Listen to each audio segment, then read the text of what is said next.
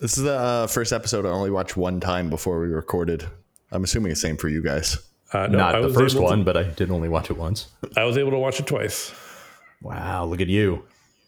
Well, guess who gets to walk us step by step through this whole episode? Because it went by so fast and I almost peed my pants 4 times. I don't remember.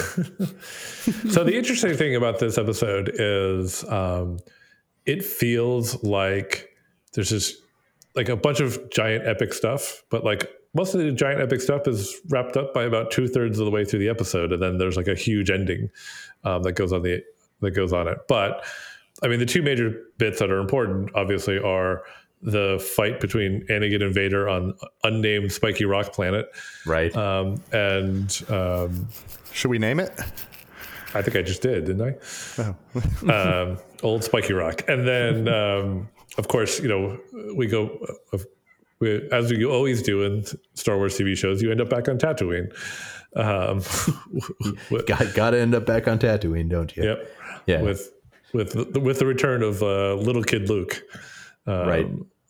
Under We see a lot more of this time. we do. Yes. He even gets the line. Yeah. But Paul, do you want to meet him? Hello there. Let me tell you, that line made the whole series for me. That they actually got a. I will also say I did. So I only watched the thing once, but I did rewind to listen to him say hello there again, because his hello there was so perfectly like halfway between the Ewan McGregor hello there from the prequels and the Alec Guinness hello there from A New Hope. It was really good. I feel like Ewan McGregor did a really good job. It sounded exactly like, yep, he's like halfway in between. It was wild. I thought they might have done something with his voice. It's possible. Yeah, it sounded really good. It's very funny that hello there is Obi-Wan's catchphrase, which I think is awesome. It is. We could basically thank the prequels for that. So which bit do we want to talk about first? Do we want to talk about Spiky Planet or Tatooine?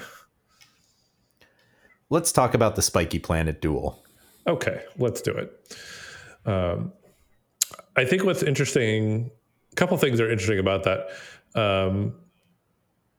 First, a weird nitpick is like Star Wars has a weird geometry for how they fit little ships inside of bigger ships.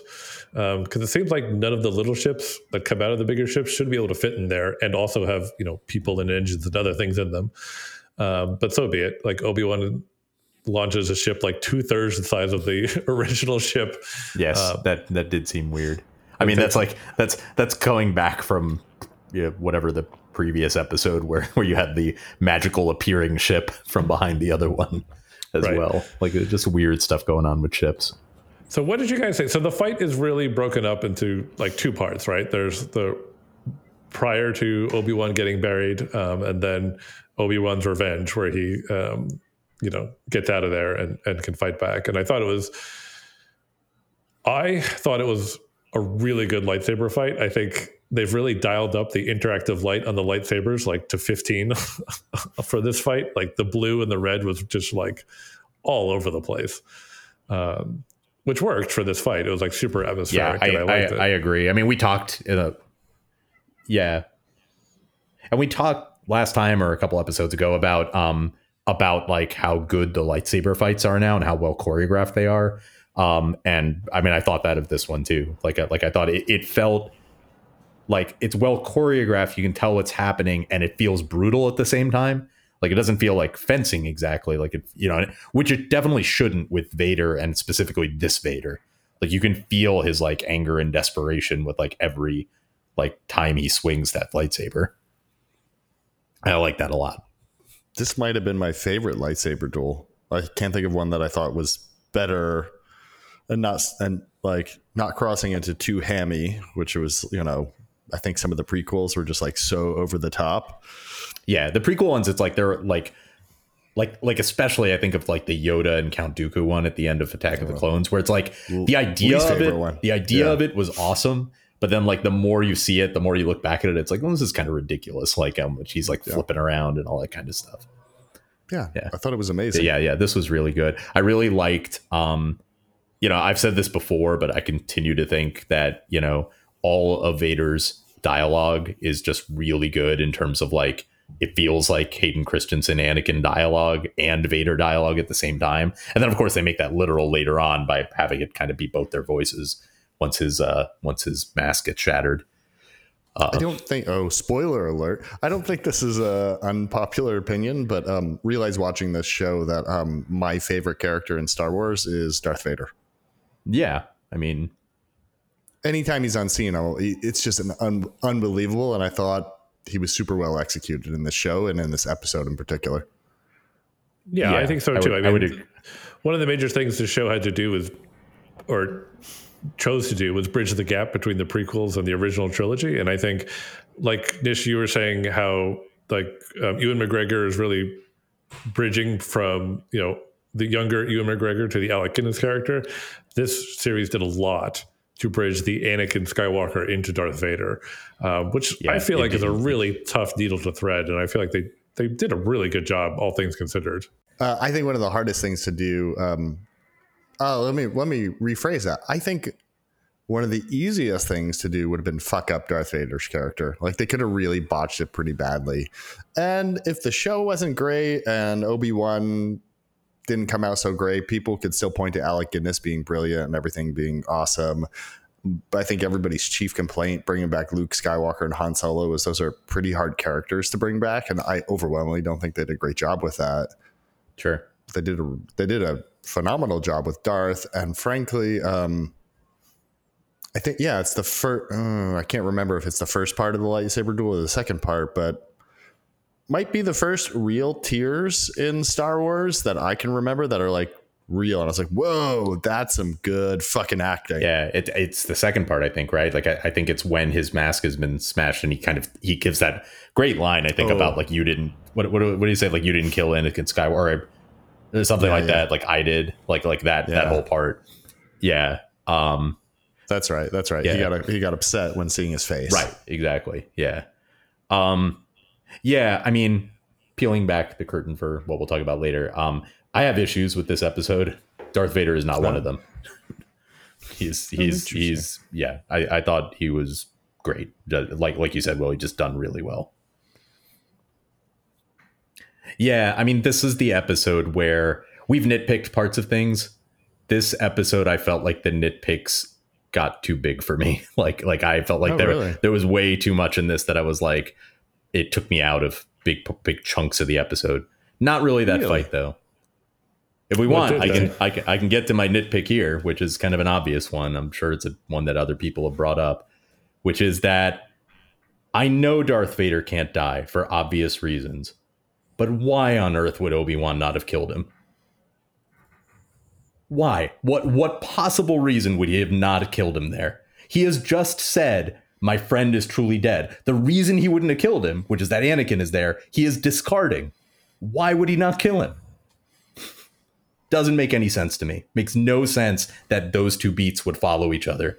That he would basically say out loud, then my friend is truly dead, or whatever it is, and then leave. I mean, there's a couple things there, right?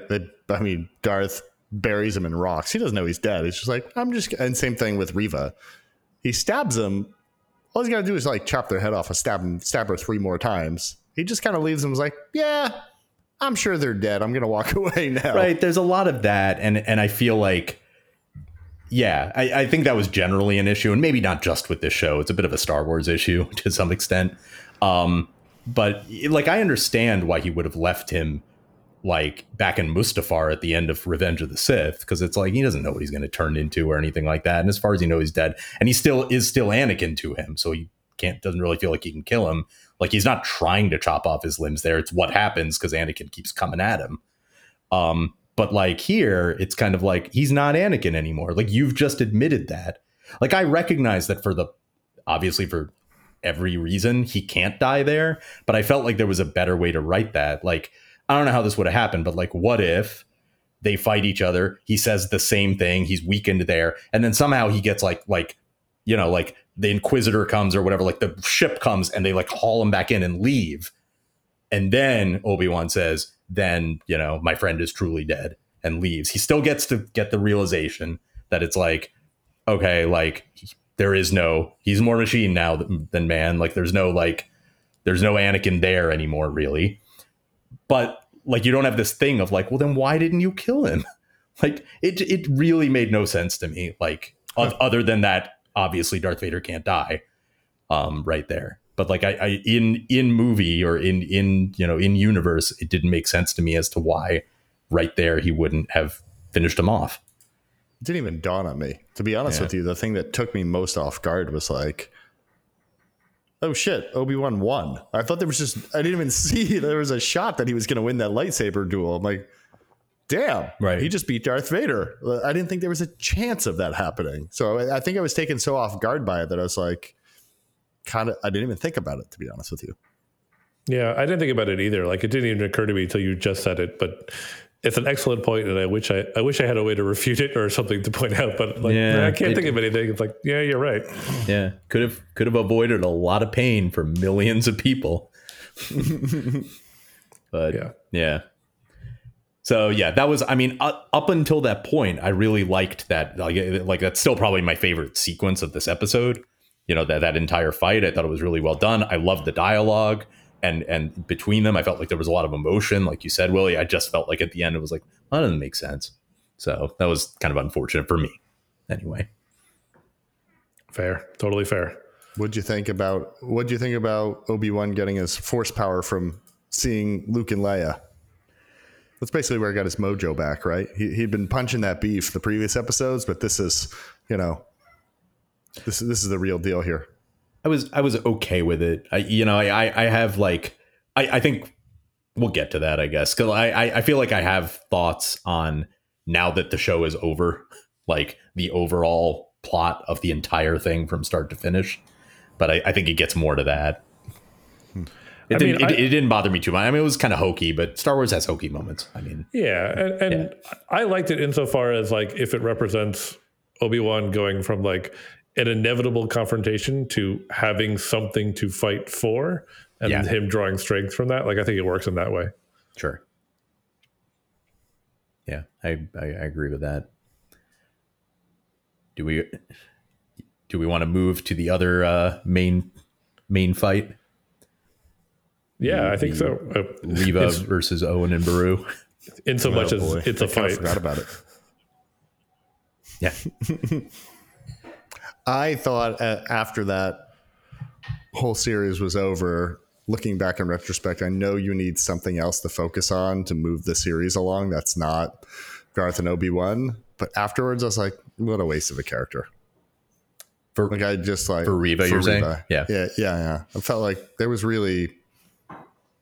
wasn't a great arc, and it was a weird arc is what I thought. And I don't think it's fair to Moses Ingram, who I think did a good job with what she was given. I think lots of people liked her a lot in this show, and I liked her, but I found her character, like when I really thought about what her motivation was at any given time, it was like hard to empathize with it to some degree, or hard to like be like, yeah, if I was in that place, that like I might have made these choices, like which would all right, so there's a part that we already mentioned, which is kind of the fact that it's like, yeah, like I don't understand how everybody but Qui-Gon survives these like lightsaber stabbings. Even if Vader didn't go back and finish the job, it's like, this isn't just like a wound from a sword. It's like a lightsaber goes clean through you. Like, does nobody have organs? Like, what? She has no intestines. Yeah, like it's like, or if she was, I don't remember if it was like low, or I feel like it was maybe midsection, but in that case it's like, I guess she has no lungs, like what, like I don't know. I mean maybe she doesn't, maybe they're all in different places. Like, I never know whether to think that these people are humans or not, right? So I mean, I kind of think like I kind of think that it would have been maybe even better if she had succumbed to her wounds at the end. I mean, maybe they have plans for her and we'll see her again, and maybe it's good. But if they don't, like, it kind like I feel like that would have been even a little bit better at the end than her just kind of like I kind of imagine at the end, like everybody walks off and like Obi-Wan helps her up and they just kind of look at each other and it's like, all right, I'll see you later. And like they just kind of walk off in opposite directions. Yeah. So yeah, like one issue I had with so maybe before I get to an issue, like I liked even if it maybe felt a little silly at times, it's like I like that you know, if you're gonna have Joel Edgerton there, it's like I like that he had something to do. And I liked that Beru got some lines and got to do stuff more than she did in the prequels anyway. The same actress.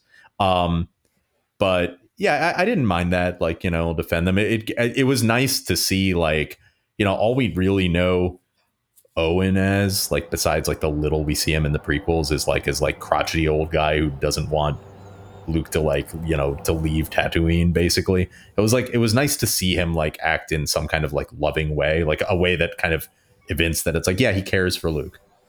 So I like that. Like I thought that was pretty nice to see. I thought the lighting in this whole episode was a little weird. Did you guys feel that too? Like, it felt like this is obviously on purpose, because I've seen some things like that, and I don't want it to look fake, but like the backgrounds had this weird like matte painting look to them, both on Tatooine and on Spiky Rock Planet. Yeah, I think I know what you mean. Yeah, and maybe that was intentional, because I don't know why it wouldn't be, but I do think it looked a little weird. Like, it looked very soundstagey at times. Like I'm thinking about like at the end, like after Reva comes back, and like they're all there in the dark, and she like comes back, and or maybe it's even before that, when Obi-Wan first is there with Owen and Beru, and they're like looking for for Luke at night. But like I just remember seeing them, and they look very clear, and the background is all this like muddy darkness. And it's like, I don't remember Tatooine looking like this in like the night in The Mandalorian or in Book of Boba Fett. Like, it's like this very clear look to it, although it's like the dark desert. And I don't know why it was, I don't know why they chose to make it look that way. Like, I noticed it in a way that was kind of like, this looks weird. Yeah, so.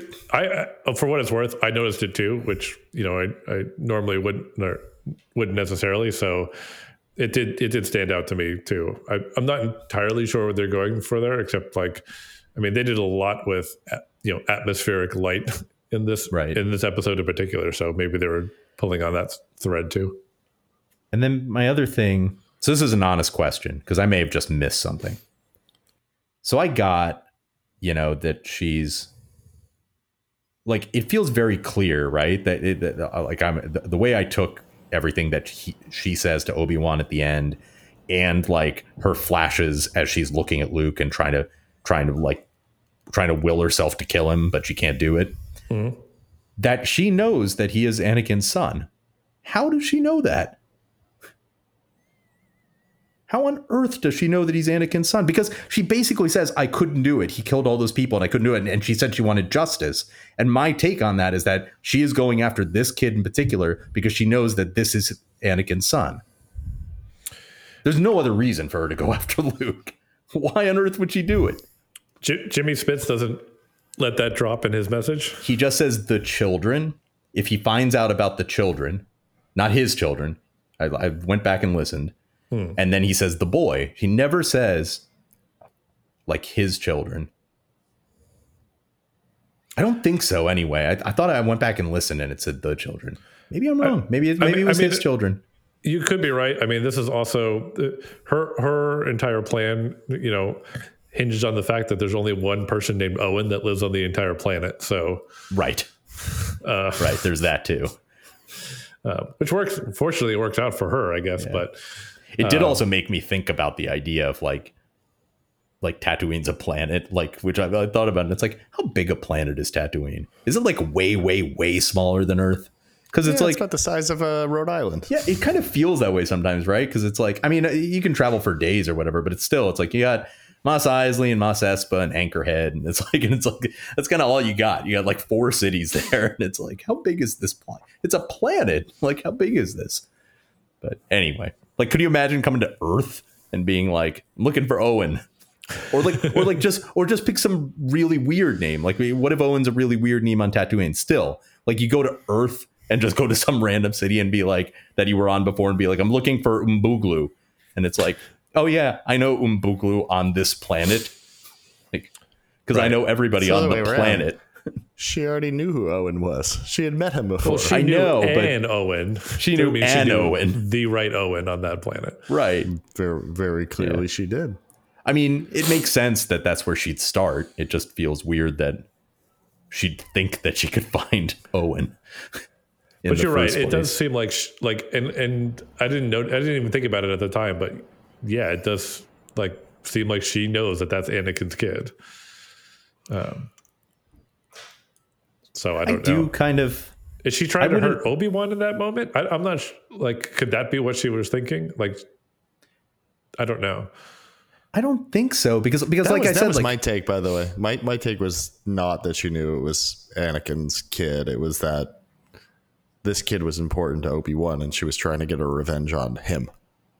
I didn't think so. Because like I said, like when she's going to, maybe that's, I wasn't sure why she was going after him to begin with. But when she's going, Obi-Wan shows up, so she could have then got her revenge directly on him. Right. And when she's going to kill Luke, she has that flashback, right? And obviously she's flashing back first to like, oh, I'm here about to kill Luke and I'm thinking of Anakin about to kill me when I was a youngling. Mm-hmm. And I understood that part where it's like, oh, am I becoming like this person I hate? But then she actually like has a vision of Darth Vader. Maybe that's what it is. Maybe she's thinking, am I going to turn into Darth Vader? So maybe those visions mean something different than what I thought they did. But she very clearly says to Obi-Wan when she comes back and says, I couldn't do it. And he said, he killed all those people and I couldn't do it. Like, and that made me feel, that coupled with the, like, I'm here for justice, like did make it very much sound that it was like, I wanted to do this to get back like at Vader the only way I could. And I couldn't even do that. But maybe I'm wrong. And she said that, and she kind of intimated that she was dishonoring the memories of those people he had killed by not killing this kid. Right. And then he's like, no, like you showed mercy. Like you're honoring them by like not taking a life, basically. Yeah, it did read to me like she knew, which I never really interrogated until now. You're giving me a lot to think about in this episode, Nish. Sorry. Yeah, these things didn't really bother me. I don't know. And like, these kinds of things don't usually bother me, but I don't know why. In this one, it was just like it overwhelmed me a little bit. There's one more that I'll get to. Oh, don't ruin anything else for me. Well, it has to do with the two things, which is just like this. This one you guys might have picked up on as well, but it's like the space time of this doesn't work, does it? Like, so here's the thing. Like, she goes to Tatooine. He's God knows where, but it's like not near Tatooine. Like, I don't get the sense that like I don't know, unless Jabim and Tatooine are like right next to each other. Who knows? But like, what I assumed at first, right, is that these two things were not happening concurrently. Because I figured it's like, okay, midway through, I figured it's like, okay, probably what's going to happen here is like Obi-Wan obviously has to escape this fight, whether he wins it or not. He has to escape this fight, and he's going to go back to Tatooine to try to protect Luke because he at least got the thing from, or at the very least, he's going to go to Tatooine because he knows that Bail Organa is going there from the message. So he has to like meet him there at the very least, even if he doesn't know anything else is happening. But I figured what was happening is that the two fights aren't actually happening concurrently. That really what's happening is like Reva's traveling to Tatooine the entire time that the Vader Obi-Wan fight is happening. Because that's the only way that it makes sense that Obi-Wan gets there like really only hours after Reva gets there. Well, but then it was made clear after the Vader fight that like he has a force whatever in real time that Luke is in trouble and goes to Tatooine. How the fuck does he get to Tatooine so quickly? From wherever the fuck he is. B button. Here's my take on it is that he doesn't actually get there that quickly, because my take on it was that they said, she will attack when the sun goes down. So basically like that whole bit happens like at sundown. And judging from the lighting, I was assuming that Obi-Wan basically gets there at like the next morning. So he like hyperspaces for like 8 hours and then that still seems unlikely to me anyway. I mean, I'm just thinking about I'm thinking about the Mandalorian, where it's like they are traveling for long periods of time to get in between star systems, even at hyperspace. A lot, like when he's able to go to hyperspace. This feels like it's like, well, it took him a day at most, 12 hours to get from like wherever the fuck he was to Tatooine, which seems it just doesn't seem likely to me. But I don't know. Maybe they've never done a great job of, because they've never probably cared to, of, you know, explaining how long it takes to get from one place to another. Like now that I think about it, it's like, who knows how long they're on the Millennium Falcon before they get to Alderaan? Is it Right. Is it a week where they're playing fucking whatever chess? Is it like or like are they there for like 5 hours? Like, who knows? Right. It could be either one, right? There's like Could really be any no way to period know. of time. Yeah. Yeah. I always assumed in my head it was like a decent period of time because like they have enough time where they're like doing all the, you know, all the training with the blaster and the little droid thing. But yeah, I don't know. Yeah. So that was a thing that also like I was very confused on like the timing of like how this all worked because like it didn't seem possible that like those things could be happening. I guess the other thing was like I guess what I'm thinking is like it feels like it would have taken Obi-Wan the same amount of time to get to Tatooine from wherever he was as it took for Reva to get to Tatooine from Jabim. But why They do you just think go it at different didn't? times. Right. But all of that feels weird to me. I don't know. But why do you think it didn't take Obi-Wan the same amount of time it took Reva?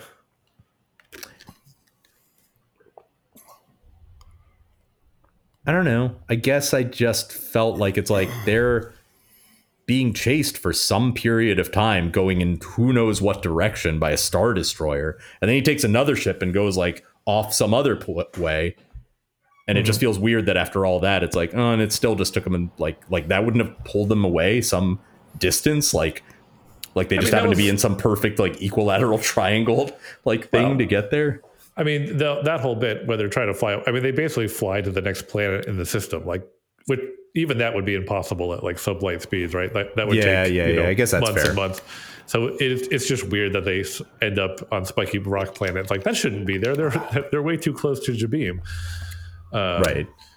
So Star Destroyer question. Yeah. It was shooting green laser beams. I always remember them being red. nope, always No, green. it's green. I used to think that too, and then I was like, oh no, the bad guys shoot green and the good guys shoot red. Yeah, the X-wings shoot Interesting.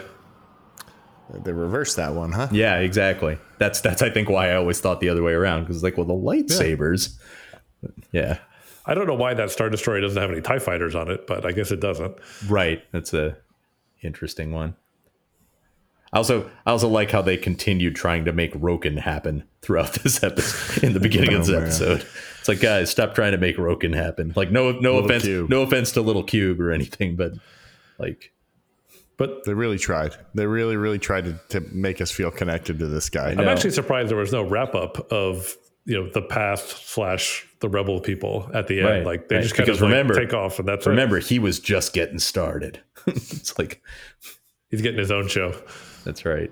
Q Roken, season 1, the Book of Roken. The other question that I had, so a question that I had just confused me was at the end when they're on Alderaan and Leia's like getting dressed or whatever, and she goes over to the platform and she's like, okay, if I'm going to do this, we're going to change a few things. And I'm like, what is she going to do? Like, did they talk about something that I don't remember, or like, what is she doing? She's wearing boots and a fucking holster, and she's not wearing a dress. That's what she's doing? Yeah, I'm serious. Okay. She's not like dressing like a girl, quote unquote. I guess, yeah. I that I guess makes enough sense. I also took it the way you did, Paul, that there was like some unnamed like ideas she had for like further changes and like the way things were, and I didn't really know what the way things were, like how far that expanded, like protocol, like what she's supposed to do as a princess, like actually running the kingdom. Like I don't know.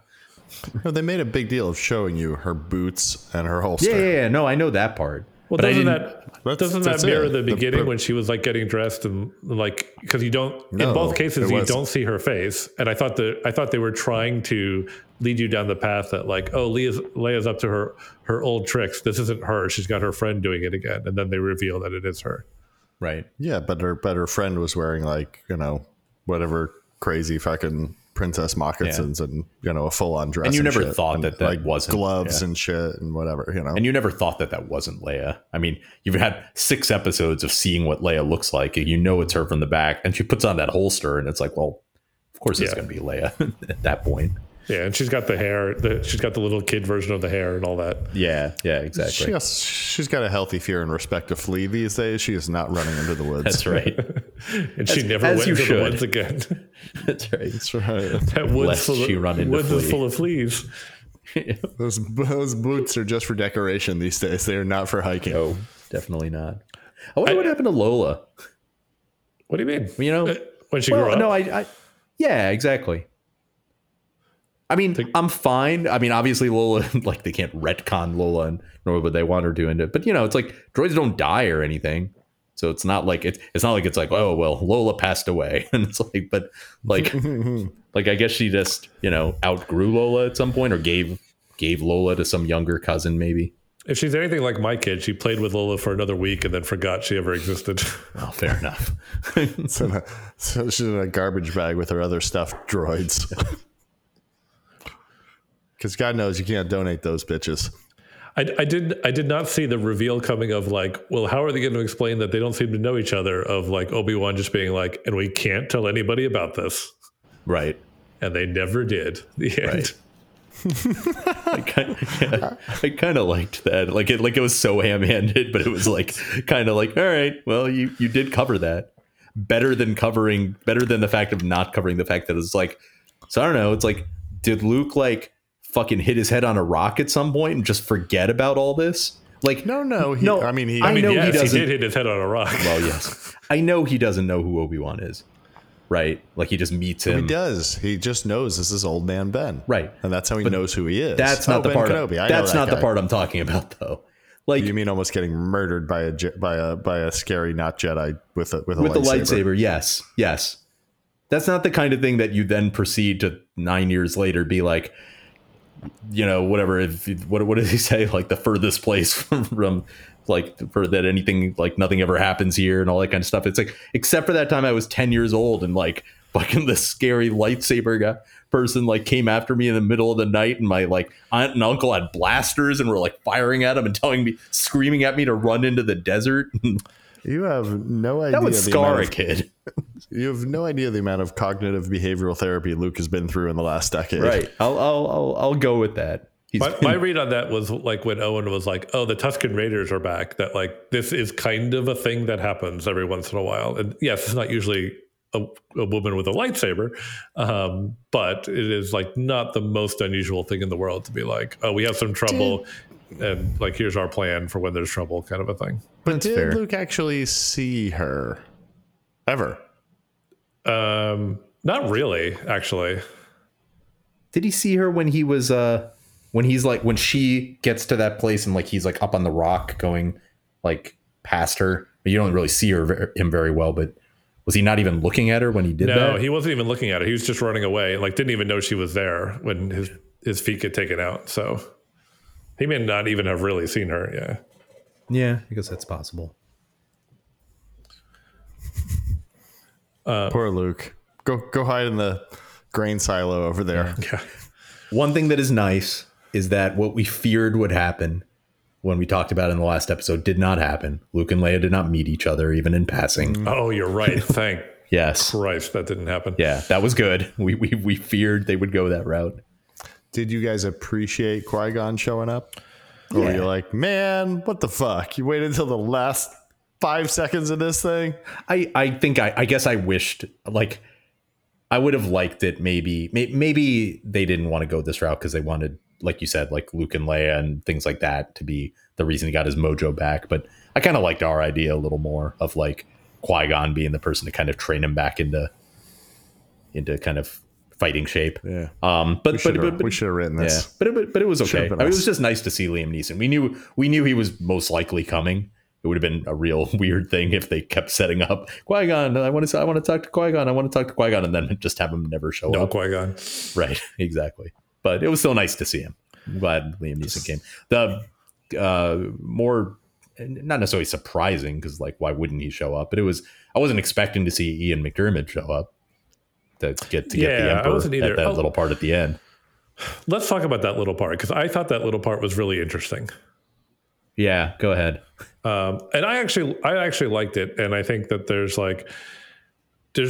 and I like what the Emperor does here to like play Vader a little bit, and I think there's a couple of reasons he could have done it, to be like, you need to forget about him, insofar as like, one, like he legit like thinks that like Obi-Wan will kill Vader if Vader doesn't like let it go, kind of, because Vader like actually can't control himself around Obi-Wan. Or two, like, and I think this is the more interesting option, he's afraid that if Vader actually deals with this, like, it will heal him a little bit. So he essentially wants Vader to leave it unresolved like forever. So it's like something that always bothers him. And he never like, he doesn't actually want him to deal with his past. He wants him to like stuff it down inside and pretend like he has. Right, because it will further his anger and rage. Exactly. Yeah. Yeah. I think that makes a lot of sense, actually. That explanation a little bit makes a lot of sense. Because it fits then with kind of how he feels when he confronts Obi-Wan at the end of not at the end, but in their last duel in A New Hope, a little bit, that he'd be carrying around, like, even though he had kind of not been openly looking for him for the last 9 years, that he'd be like openly, like, still have this unfinished business basically with him that he wanted to take care of. Right.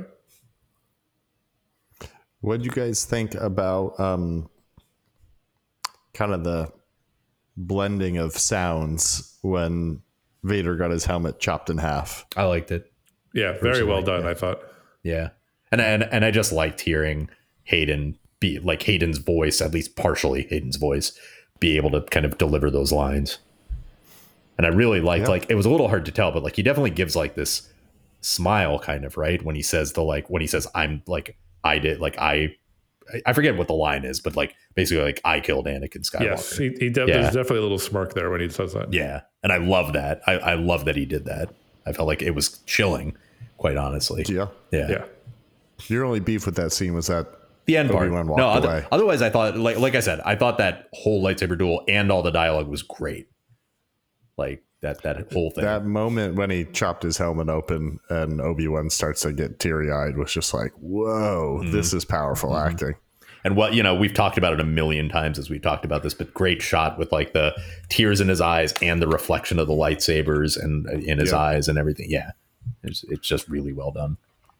If we're talking about like emotional moments, I also want to call out them bringing back like a whole bunch of original trilogy themes in the music at the end. Yeah. Like each time they did it with like the Imperial March and the Force theme. And Leia's theme, like all Leia's of those in there. Like each one, I was like, oh yeah, I love this music. It was so cool. I thought the music overall was good. This was, I believe the score for this, I mean, obviously these are John Williams' themes, but like the overall score was Natalie Holt, who did the score for Loki. Also, I really like, I want to hear her stuff in more things, because I really like the music for Loki as well. And I like what she did with like different themes and stuff and kind of weaving them together in this, in the whole show. Getting to the craft side of things. Need a Rokan theme song. That's right. Yeah, for the Rokan spinoff. Oh wow. Yep. Star Wars: The Path. Yeah. Those people just floated off. I feel like they were hoping that would like kind of catch on and potentially become a spinoff. I mean, it still might. Yeah, it still could. I mean, I think there is potential in a general sense for like the stories of like what happened to people who were Force sensitive, like during this whole Empire time, who were like trying to be shepherded away and that kind of thing. I just don't know that they did a great job of that as a subplot in this show and with these characters. They should have made Tala that character to take them away, right? Yeah. Yeah, I mean, they needed someone important in the show to kind of have a sacrifice, and so it was her, but she was definitely the best of the like, characters, who aren't like the main characters. in this. I liked her a decent amount. Like she was one who you actually had a decent amount of character stuff from, and in a more natural way. And maybe it was just that, that actress is pretty good or whatever, but it felt so shoehorned in with some of the others. And like along those lines, like I felt disappointed. Like I feel like there was more potential.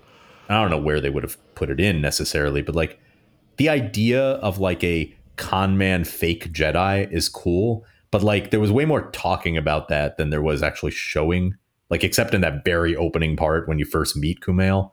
Like I felt like they could have done more with that character, quite honestly, and it could have been kind of a fun, cool character. But it was like, that's not the story they were telling, and it was like very much just like, we'll throw this character in like for a couple lines here and there so that you remember they exist. But I wouldn't have minded a show where like that character was actually a fairly significant one, helping Obi-Wan on his journey. Like, like not Han Solo, because Han Solo is a huge character, but like that kind of character as like a sidekick-ish kind of thing for a couple episodes would have been kind of nice. Could be a fun spinoff. Yeah. Or season 2, if we get a season 2, which... Wait. What do you mean? You think we'll get a season 2? That's what I was just going to ask. Is like, I feel like they left the door open enough without... Like they could do it either way, right? Because like there's like Obi-Wan talking to Jimmy Smith, and he's like, if you ever need me again, you know where to find me. And then he's kind of like, well, let's hope that doesn't happen. But it could. But let's hope it doesn't. But it might. But maybe it won't. There's like a lot of that back and forth. Right. It feels. I don't know what they would do with the season 2. Like realistically, like how many adventures can this guy go on in this interim period? Like he's supposed to be a hermit at the end, like by the time we meet him, kind of. I don't know. Yeah, but I mean, he could go on 2 or 3 adventures in 20 years. Well, we only got 9 years left because it's already 10 years in. But if they do a season 2, like I don't think the Organas aren't necessarily, or like Leia's not involved. Vader's probably not. Vader's not involved. Yeah, because Vader. This kind of has, the way they've ended it. Like this has to be the last time Vader sees Obi-Wan before they see each other in A New Hope. Yeah, I think so. Because this fits really well now, like the way they've ended it with like how that picks up there. But yeah, it would have to be a completely different like story that, like you said, doesn't deal with any of these characters basically. Yeah, I'm glad they didn't. I thought there was potential for a Yoda. I'm glad there was interaction of some sort. Yeah, I'm glad there wasn't too. Also, by the way, like quick fact check, when I mentioned that Wookiee from Mandalorian, Boba Fett, yeah, and you guys are like, that's like forever ago. I'm like, when I watched the prequels the other day, I mean, fucking Chewbacca was in the prequels. I know. These Wookiees definitely... They live a long time. Yeah. Clearly. They live a long time. This Wookiee could have been there. Yeah. I mean, let's not talk about... This Wookiee whose name you can't even remember. Let's not talk about Chewbacca being in the prequels. It's like... That's like... It's not the worst part of the prequels, but that whole idea is like some of the worst stuff in the prequels. This need to have... Chewbacca's the one that saves Yoda. I know. Like it couldn't just be some other fucking Wookiee. Right. I really do think in, a lot of these like legacy sequels or whatever, like I feel like they've gotten the art of fan service much more dialed in than say like in the prequel era where it was like very ham-fisted. And I'm not saying like the prequels weren't the only thing that did ham-fisted fan service. It was very common. Right. To the point where like it was kind of just thought of as a bad thing to do. And now I feel like they've actually gotten pretty good at it. Like I've also been watching Star Trek Picard, and there's a decent amount of fan service in that show too. But it's good, and I like it, and it's not.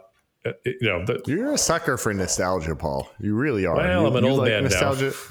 Now. You like it in your films, and I feel like they figured out how to do nostalgia quite well. Yeah, it's like a Counting Crows song. It's all the same, baby. Don't ever bring those Counting Crows up again. They all sound the same, but you like that one song. No, I don't like that one song. And they sound all the same. And they sound all the same. I feel less that way just about Counting Crows and more that way about Gin Blossoms. Remember Gin Blossoms? Every song. Every song had the same bass line. Doom, doom, doom, doom, doom, doom, doom, doom, doom. It's like easy. Which one was that? Till I Hear It From You? No, that was Allison Road. Fuck. My bad. Or was it Hey Jealousy? I don't know. I think it was Hey Jealousy for sure. Anyway, not to re-rail the podcast, but I'm at a Gin Blossom song, so don't worry. Found out about you. There we go. Not to be confused with Till I Hear It From You. That's right. So the last question I want to ask, regardless of whether or not you think there will be a season 2, do you want there to be a season 2 of the show? That's complicated. Nope. Yeah, I don't. I lean towards no. As much as I would like to continue seeing Ewan McGregor as Obi-Wan, because he's just great. It feels like I don't see how they could have a story that would make sense to make it happen. Honestly, and this kind of gets to not final thoughts, but like the overarching thing. Like now that it's all done, there's like part of me that feels like it's like, did they do a great job with this overall arc? Like from the point of view of what you said, Paul, before about like they need to get Obi-Wan, they need to bridge the gap for Obi-Wan and Vader between the ones we see in the prequels and the one we see in the original trilogy. That I think they did really well. The rest of it, I'm not so sure. Like, it's like, I still don't feel like I like the idea to have Leia so prominently involved with the entire thing. I like the girl and I like kind of what it did for like, you know, sort of like reawakening like Obi-Wan's like sense of humanity in some way, like being with her. But like, I don't know, like it, like even with the explanations they give where it's like, don't tell anybody and all that, it just feels like it's like, this is way too much interaction for me with him and the kids before he sees them in A New Hope. Like for both of them, it just all felt weird to me. Like it felt, we just talked about how they got fan service way more right. And I agree with you, but like, I don't know. I know they needed a way to get him off Tatooine and there aren't that many ways he could get off Tatooine beyond like Leia. Like I get that. I think that actually wasn't a bad idea. But like we said way back in the beginning of the show, like maybe it would have made sense for that to be the inciting event, but then for something else to happen beyond that. Mm-hmm. And like Leia kind of gets returned fairly quickly and like something else happens. Yeah, I actually kind of think that this show could have been better as a movie, like a 2.5 hour real tight version of this. Yeah. I think could have been better. I agree. A lot of the things before this episode anyway, a lot of the things that I was nitpicking as we talked about it are the kind of things that would have been cut out more or less in a movie. I think that's a really good call. I don't want a season 2, but I wouldn't mind another season with more Vader. Yeah. I mean, I think Obi-Wan's stuff is wrapped and I'm fine with that. And I enjoyed the entire arc of Obi-Wan. Didn't really dig on Reva's. Really liked Obi-Wan and Vader. And the rest of the stuff I could take or leave. For what it's worth, I think you probably will get more Vader just because he's such a relatively easy character to bring back because it's just a dude in a suit. And then some digitally altered James Earl Jones. And who knows how long before that's a completely CG generated voice. It'll probably have to be sometime soon. I mean, I hate to say that, but yeah, as we said, James Earl Jones is 90 years old.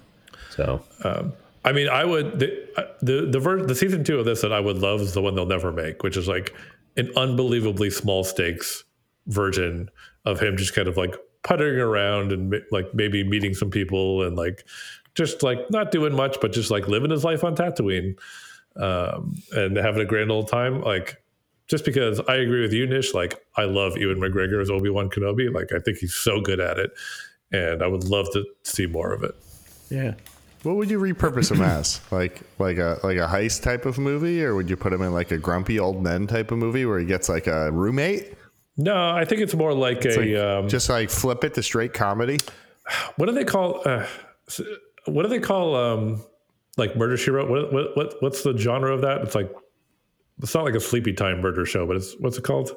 I don't know. It's like a mystery show. I thought it was right? just called a mystery show. But I know what you mean. It's like Yeah. the hour-long mystery that it's like, new characters each time, kind of. And it just kind of wraps it up. Everything and, wraps up. and Yeah, moves at on. the end. Yeah. Yeah. Give me that show. You know what it would kind of be like is did you guys ever watch, and I've only watched an episode or two, but I'm sure you're aware of it, the old Incredible Hulk show. The one with Lou Ferrigno? Yeah, the one with Lou Ferrigno. Yeah, Yeah, totally. Yeah.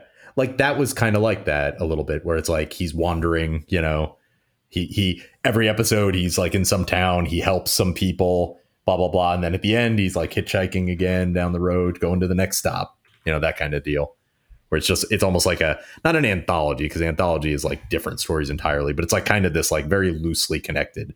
The only thing that is the same each episode is Obi-Wan, I guess, in this case.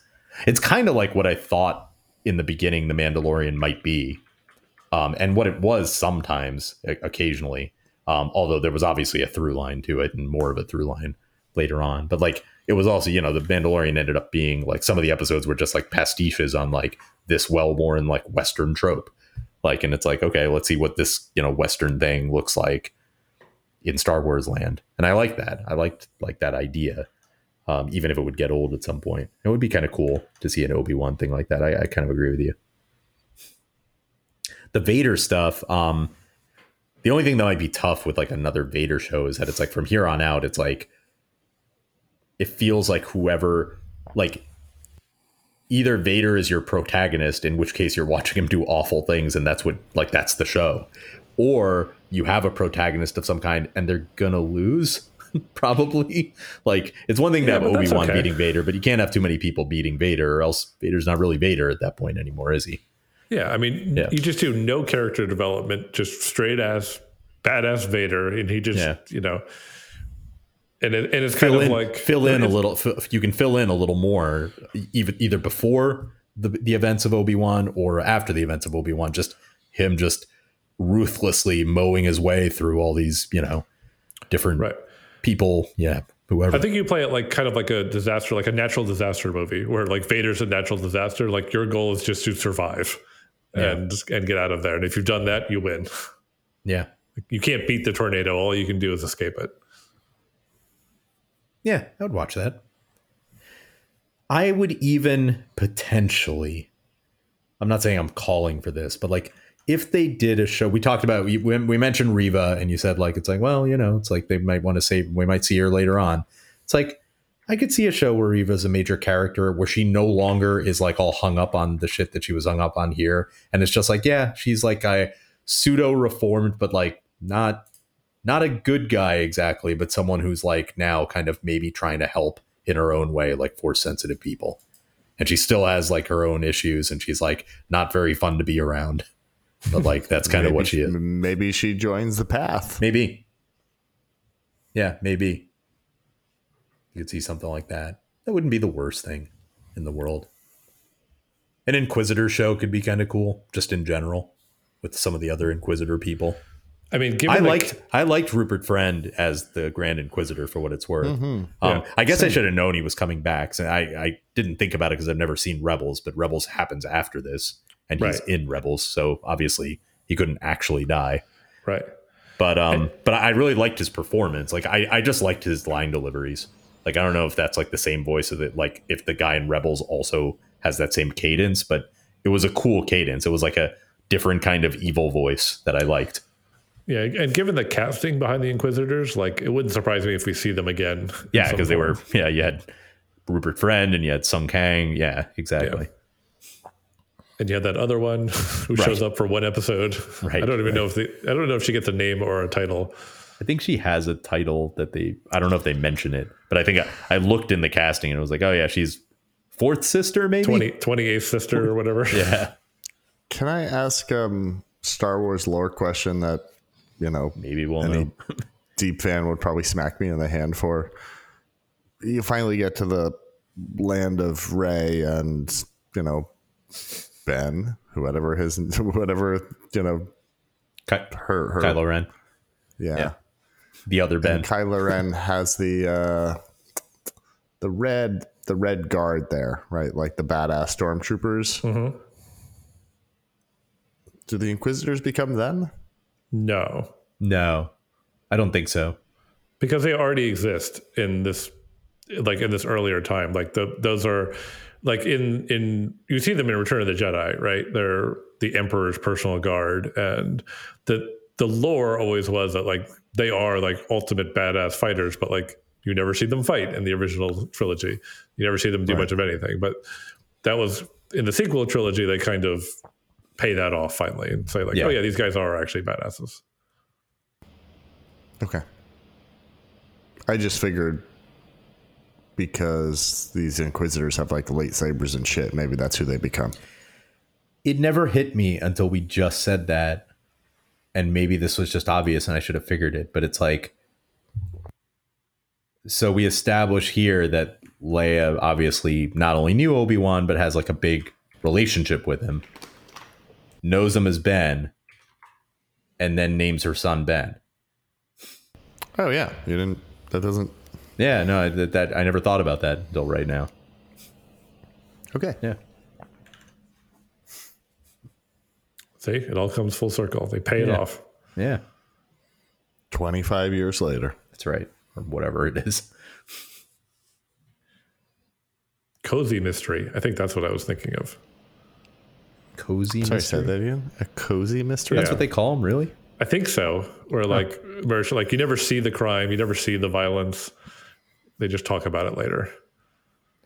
So that doesn't. So Columbo is not a cozy mystery, right? Because you definitely see the crime sometimes. Fucking Columbo again, you guys. I leave for one episode. I get 45 minutes of Mrs. fucking Columbo. We haven't even gotten to Mrs. Columbo yet. I don't know what kind of. I don't know if Mrs. Columbo is a cozy mystery or not, because neither of us have ever seen an episode of Mrs. Columbo. It's in the vault with Bambi.